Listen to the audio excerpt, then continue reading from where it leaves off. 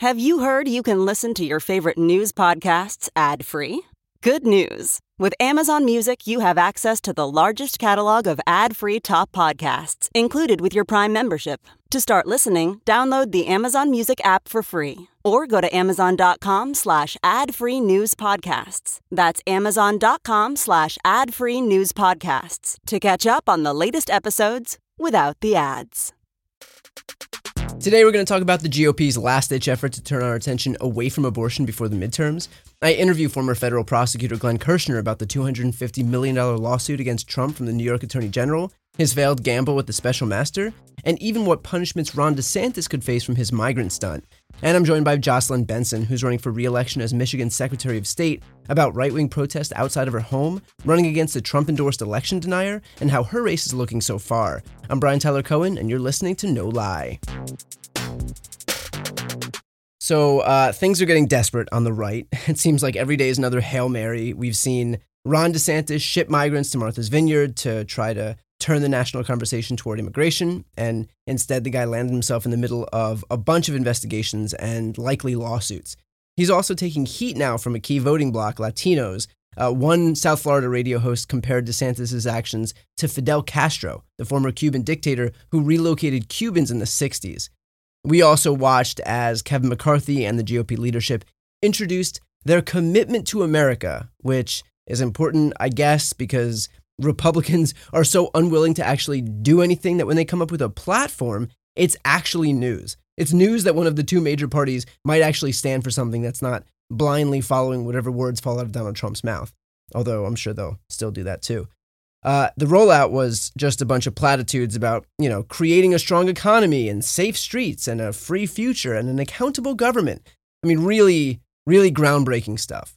A strong economy, as opposed to the Democrats who, as we all know, are running on a we would like a weak economy platform. We've even watched them lean into abortion by trying to retake the narrative that way, which is the funny strategy to me, because you've got Lindsey Graham, who's so high on his own supply, like so insulated by these far-right theocrats that he surrounded himself with, that he's like, everyone I've spoken with wants a nationwide abortion ban, so let's lean into it. Let's not run from who we are. And every other Republican is like, what the fuck are you doing? We're not supposed to say the things that we're going to do. And so now Republicans are simultaneously trying to divert attention away from abortion while also contending with people like Lindsey Graham, who keep saying the quiet part out loud and advocating for exactly what they're trying to hide. But at the end of the day, that's our answer right there. Like the old Dan Pfeiffer adage, we need to focus on issues that unite our party and divide the other party. The issue of abortion unites the entire left and very clearly divides Republicans. And I'm not just talking about their strategy in terms of how to deal with it, between hiding it and embracing it. I'm talking about their actual support for reproductive rights. You've got half of the GOP who wants full-blown Handmaid's Tale, ban abortions with no exceptions, and then you've got the other half that maybe recognizes the cognitive dissonance between being the party of small government and also being the party that wants to dictate what a woman can or can't do with her own body.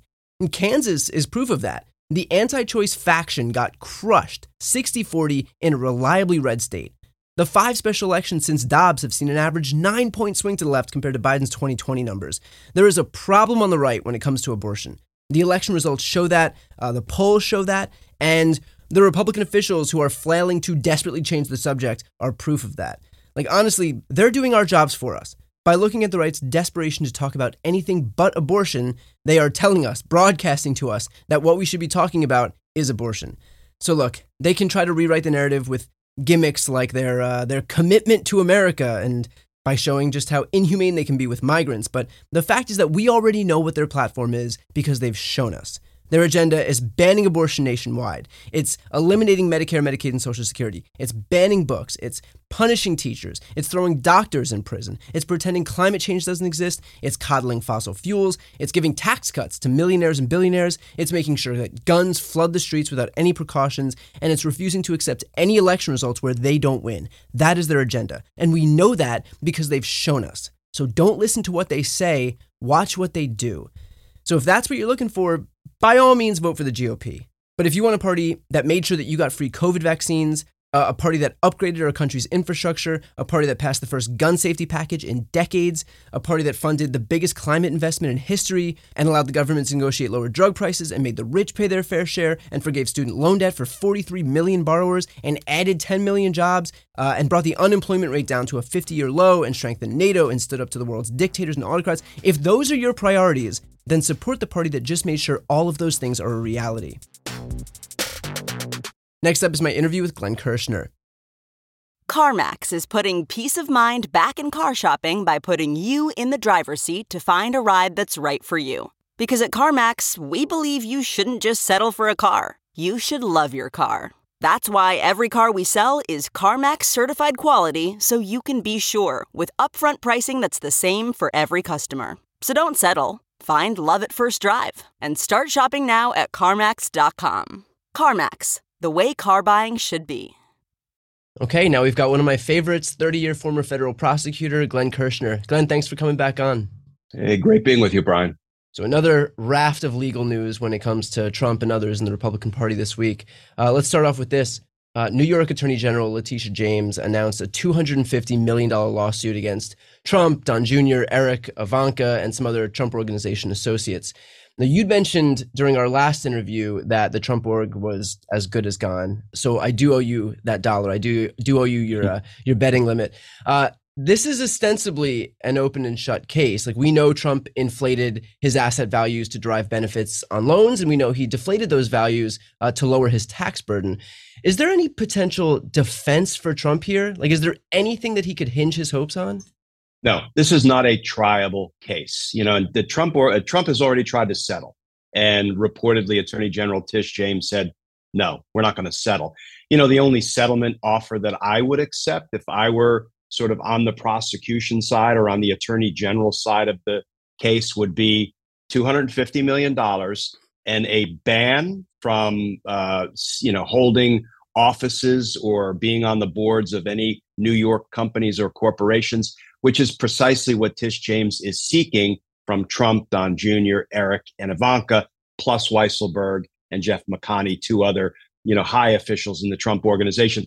That's the only acceptable settlement offer, because not only does Letitia James have the goods, as can be seen in that 220-page complaint, she has the witnesses who will deliver those goods. Because when you read through the complaint, it is replete with phrases like, and then Donald Trump personally directed X, Y, and Z. And then Donald Trump personally certified the following representations. And then Donald Trump told his staff to do X, Y, and Z. She's got the goods. Donald Trump loves to try to insulate himself like a mob boss from that kind of evidence. Well, Tish James has that kind of evidence.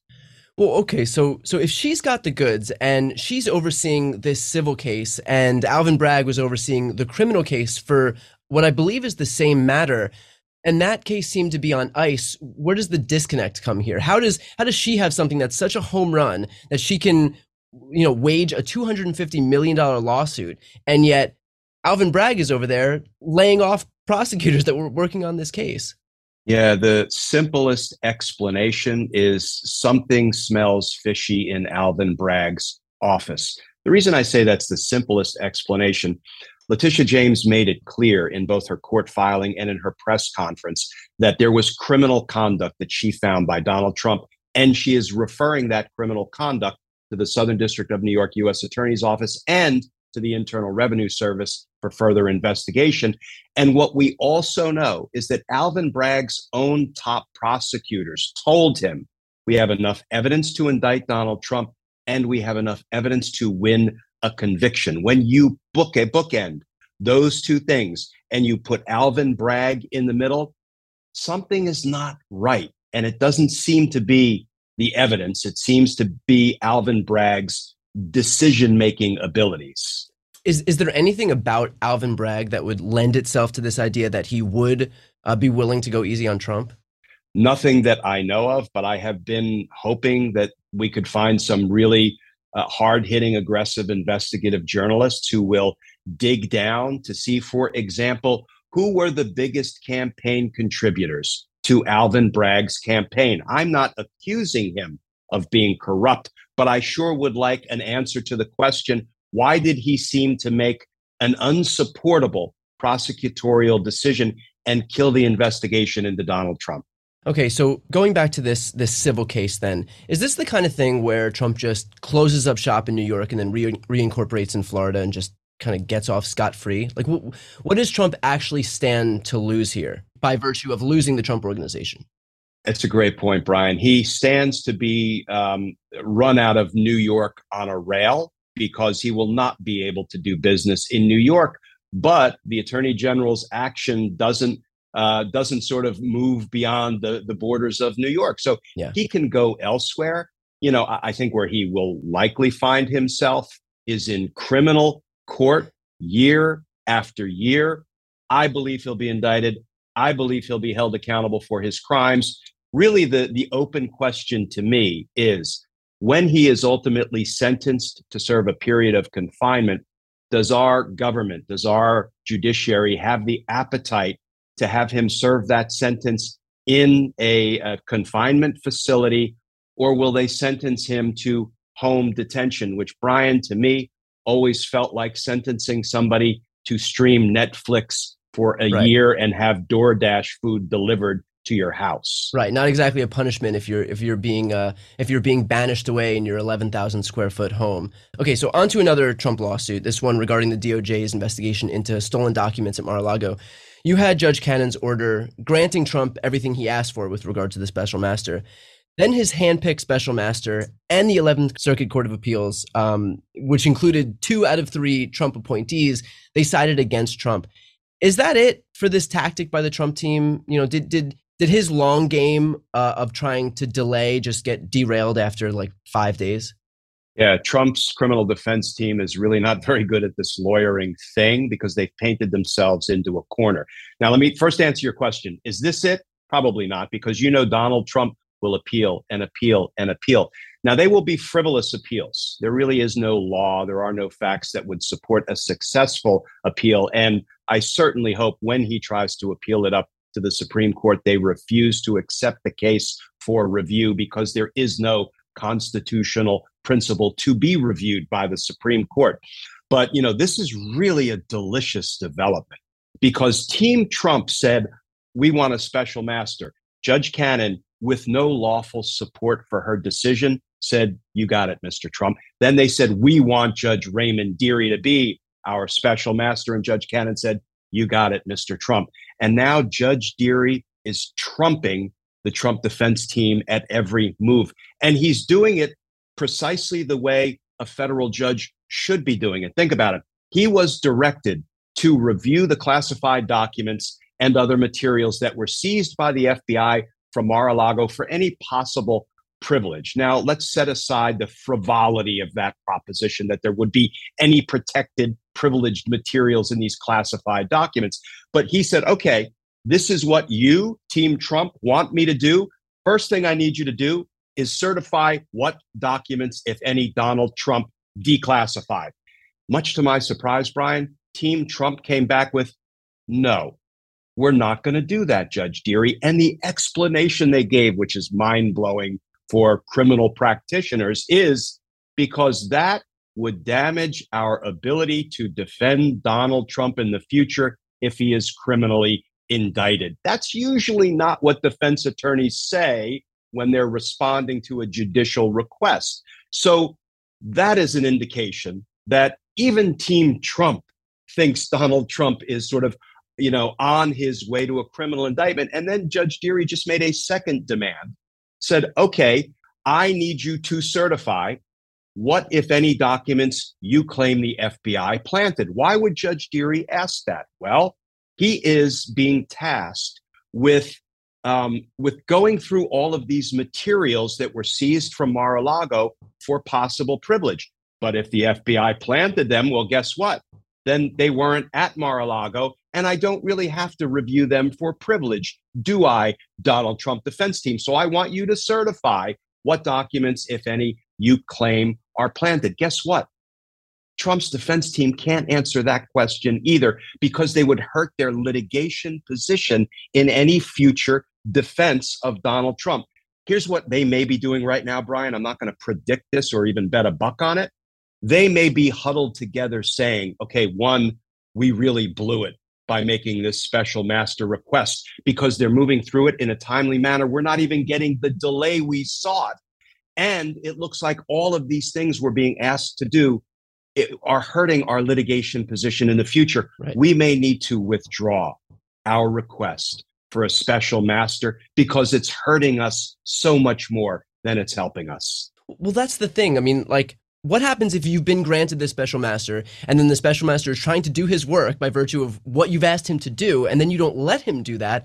I mean, are we at an impasse? I mean, something's got to give right now. I mean, well, yeah, we're not at an impasse because Judge Dearie can say, fine, you don't want to answer all these questions, then I'm resolving every potentially contested issue of fact against you. And, you know, I've gone through Judge Dearie's 7-page order.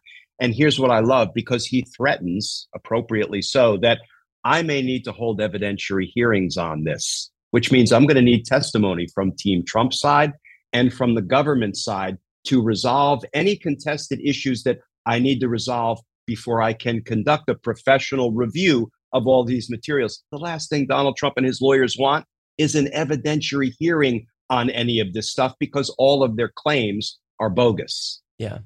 Okay, so let's go for the low-hanging fruit here. Glenn, how long has declassification by mind control been a thing? I still don't believe it's a thing, even if you do it in the Get Smart cone of silence. I don't think it's a thing. And if it is, well, then Joe Biden in his mind has already reclassified everything. Right. So, but here's the beauty of Donald Trump continuing to run his mouth. Donald Trump in 2019, I believe, declassified some documents, and he did it because he thought it might make the Dems look bad. Turns out he was wrong. And he went through the proper process. And those documents he declassified got stamped declassified just as they are supposed to be. So what does that prove? It shows that he knows how to do it if he wanted to. Of course he does. So his claim to Hannity, maybe I declassified these, in his mind, a prosecutor hears that and tucks it away because that's what we call an admission by a party opponent, which is an exception to the hearsay rules. I would introduce these statements at Donald Trump's trial to prove that he knows how to do it. And it's an admission that he didn't do it by having to resort to, maybe I did it in my mind. Yeah. Even if he did declassify via brainwave, it wouldn't matter because the charges that the FBI laid out in the search warrant didn't hinge on classification. So isn't this all a red herring anyway? And that is, you just quoted the 11th Circuit Court of Appeals opinion when they used that very term.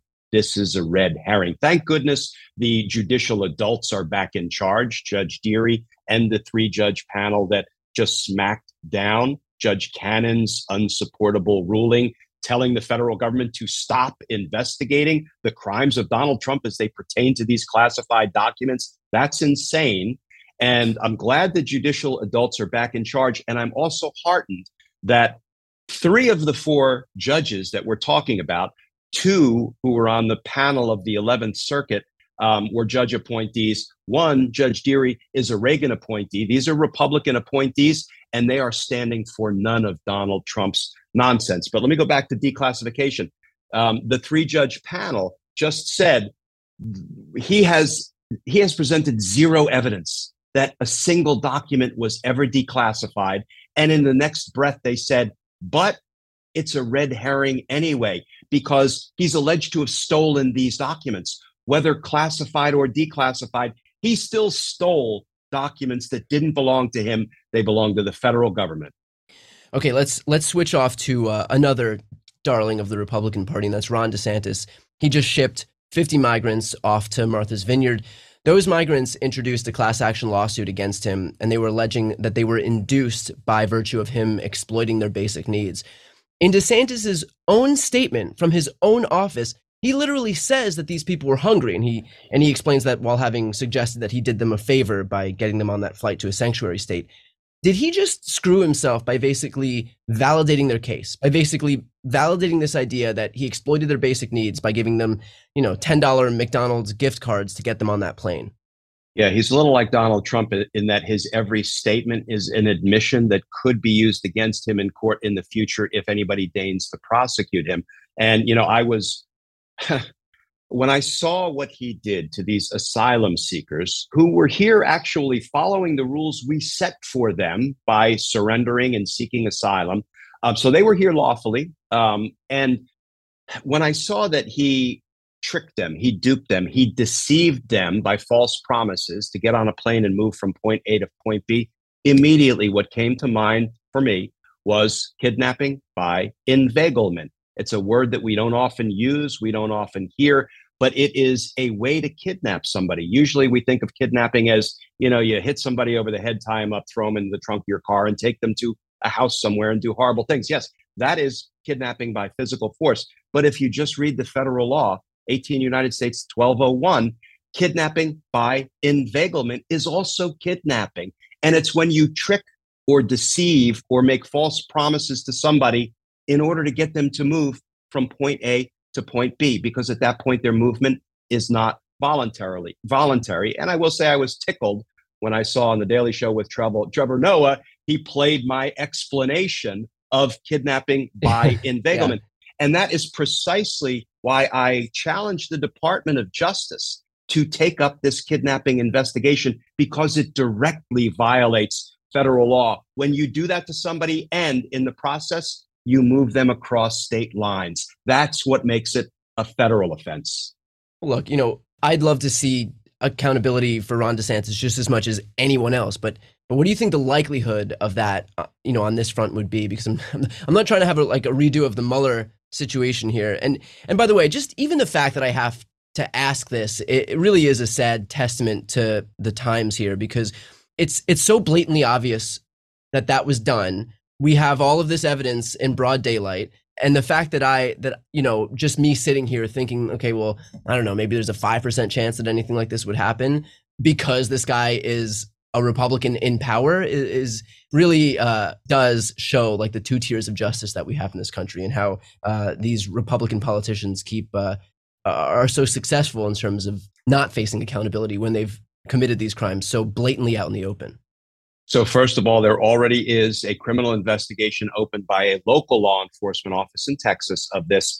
I actually think that our Department of Justice Criminal Division and our Department of Justice Civil Rights Division are already digging into this, because what Ron DeSantis did is he committed crimes. He preyed upon the most vulnerable among us in our country. And I actually think that the chances are fairly good that there will be a robust criminal investigation into what Ron DeSantis did to these human beings, and that he might even be charged.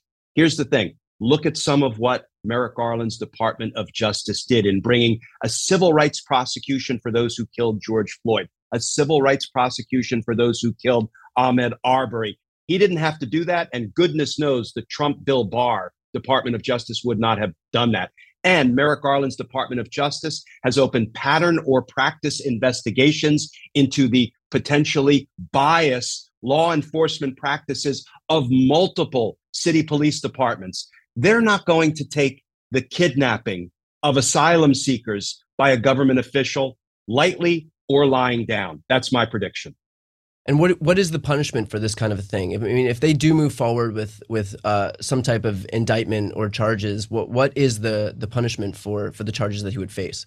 Kidnapping carries with it 20 years and up to life under certain circumstances. So am I hopeful that if Ron DeSantis is prosecuted, he'll spend much time in prison? That I'm not hopeful of.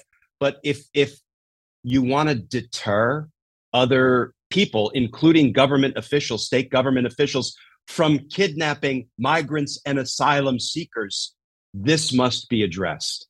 Would the fact that he's a government official give him any legal cover as an individual? So kind of like, an LLC would give individuals cover. Does the fact that he's working on behalf of the governor of the seat of the governor of the state of Florida, does that give him individual cover?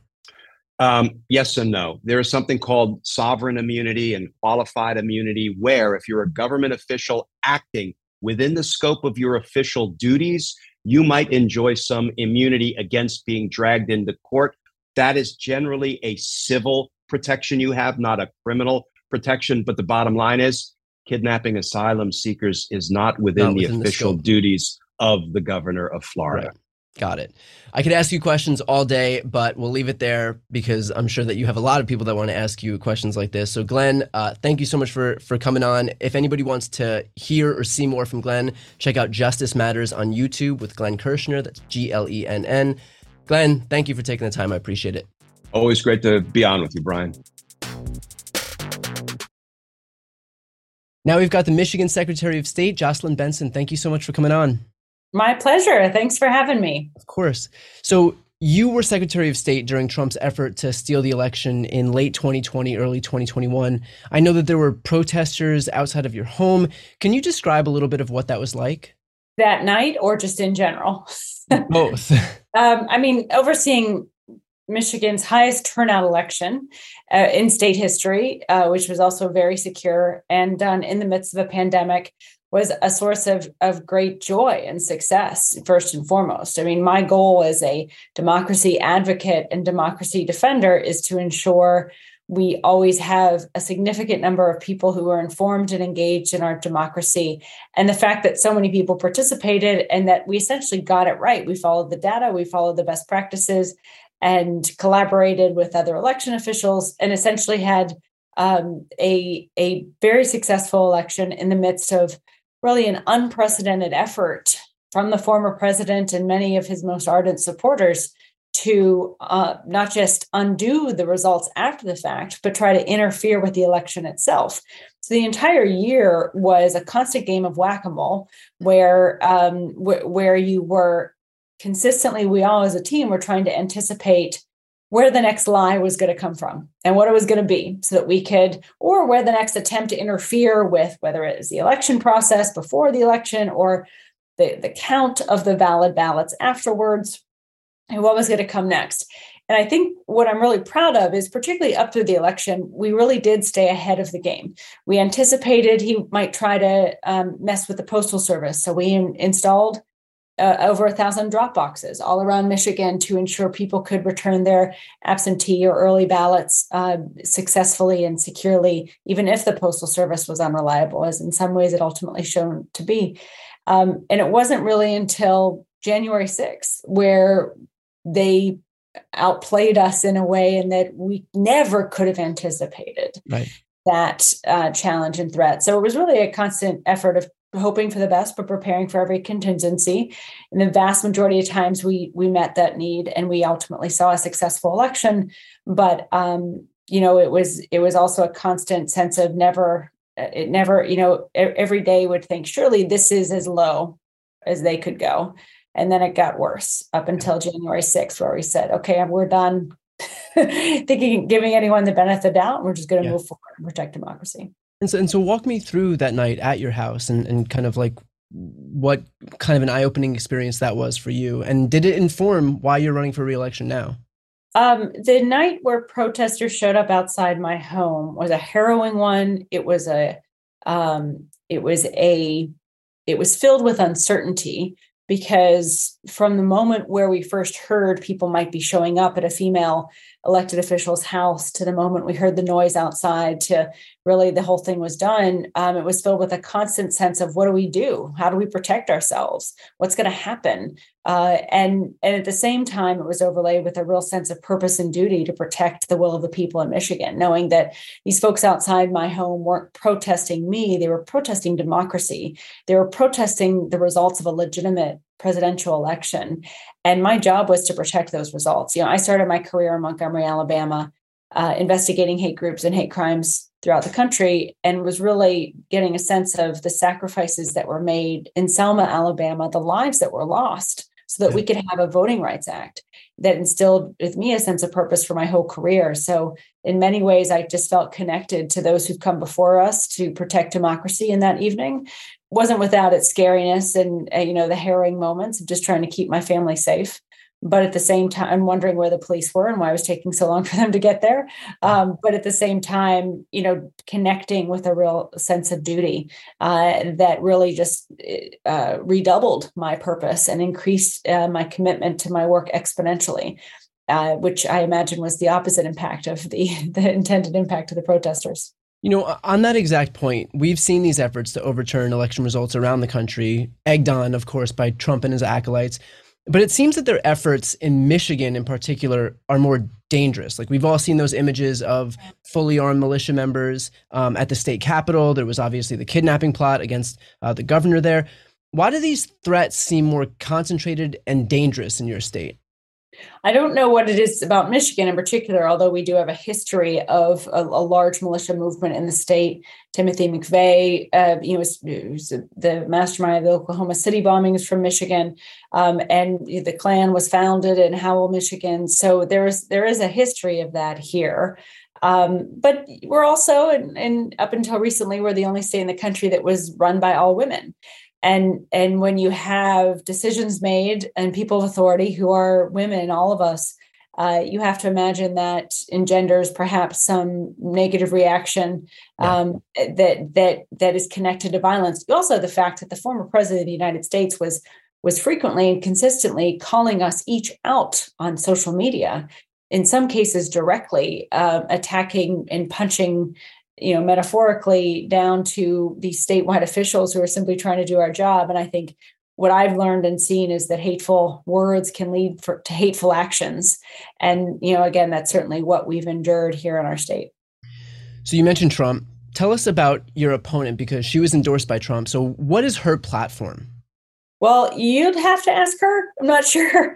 I mean, I've been focused on really my work as a competent professional election administrator and chief motor vehicle officer to simply ensure our government works well for everyone and that our democracy produces reliable, safe, secure results. And I know, but my opponent has spoken out significantly about her views and the conspiracy theory she ascribes to.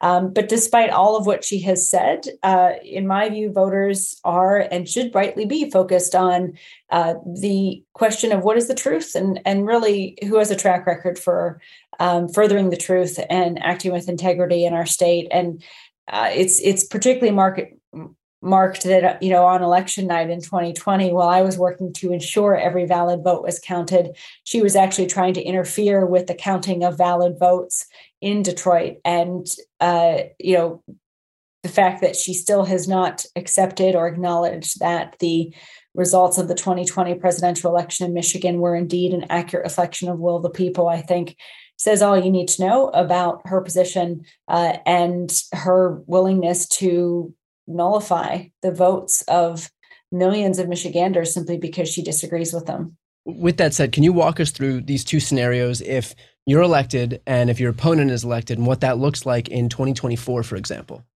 Well, certainly in 2020, we saw how democracy prevailed because people of integrity on both sides of the aisle stood guard and held the line and ensured that truth and integrity prevailed and that the will of the people ruled the day.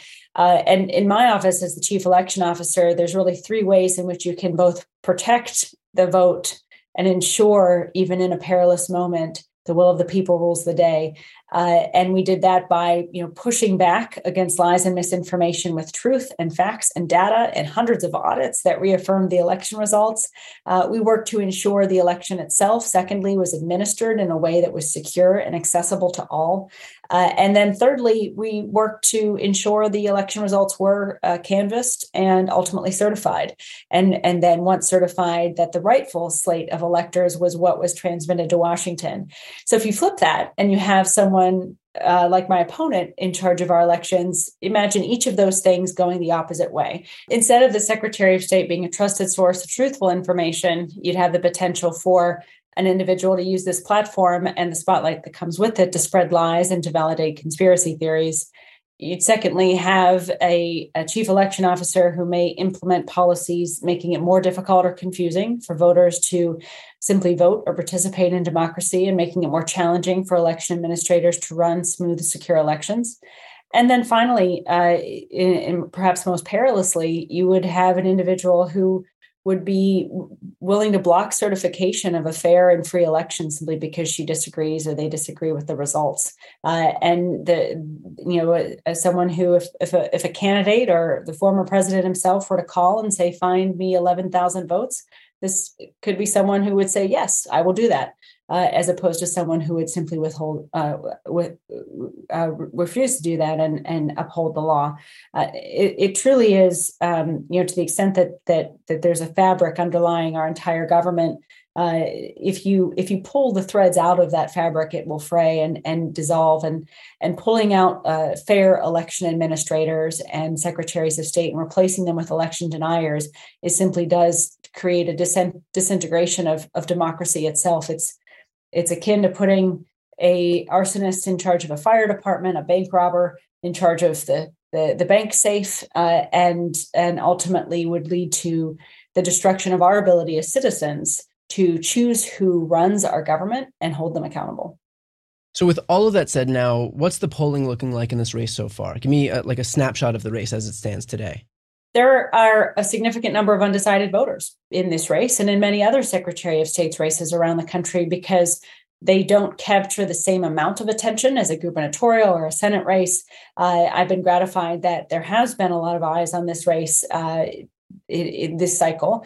But in Michigan, there's still a significant proportion of the population who may just see two names, one with a D and one with an R after it, and make their choice accordingly. So our work between now and Election Day over the next 7 weeks is to make sure as many voters as possible know the truth, know the clear choice in this race. And my hope is that if we can do that successfully, then we will be successful in protecting democracy this November. I understand when you say that obviously the Secretary of State races don't get the same attention that a gubernatorial race or a Senate race is going to get, for example. But with that said, do you still sense anything of a shift from a few years back when Secretary of State races were probably the most obscure races on the ballot? Yes. In fact, in 2008, I wrote a book on the Secretary of State office to try to encourage voters to pay more attention to these individuals who are elected in the vast majority of states and oversee everything that goes into running a fair and smooth election and ultimately protecting democracy. So I'm really glad that the spotlight has increased exponentially on these offices, that more people are paying attention than ever before and understanding the real weight of their vote and their choice in these races. And that gives me a lot of hope that democracy won't just prevail through this moment, but if voters so choose, we could emerge out of this moment with a stronger, healthier, more robust democracy than ever before, with more eyes and attention being paid to the processes of how we elect our representatives and the importance of making sure those processes, regardless of who emerges as the victor, operate with integrity. So I've started asking this question a lot now, but I'm wondering if you've had any memorable interactions with independents or Republicans since you've been campaigning. Yeah, I've worked to build a cross-partisan coalition of support for our campaign, which is simply based on an election administration that is grounded in professionalism and not partisanship. I just had a former Republican Congressman, David Trott, reach out to me earlier today, offering his support and wanting to know what he could do. Several business leaders as well, who have typically supported Republican candidates and consider themselves Republican, have reached out and really supported my campaign in significant ways, which is great. I think saving and protecting democracy is a team effort, and it's not a partisan one. So we've had very meaningful, supportive conversations, even with Republican lawmakers who simply broke from their party, looked at the truth behind our elections and the audits conducted, did their own investigation, and found indeed that the election was safe, secure, and an accurate reflection of the will of the people. That type of stuff gives me hope, because a lot of the reason why misinformation continues to spread is because elected officials are repeating the misinformation, some knowingly. So, right. But if we have more Republican leaders like I've been able to interact with, willing to simply speak the truth and tell the truth to their followers, we can, I think, get through this time in sooner rather than later, I hope. So what's your message now to those Michiganders who might be on the fence? I think this race, as well as the Attorney General's race and the gubernatorial race in our state, all have clear choices before the voters. It's really not a choice between a Democrat and Republican.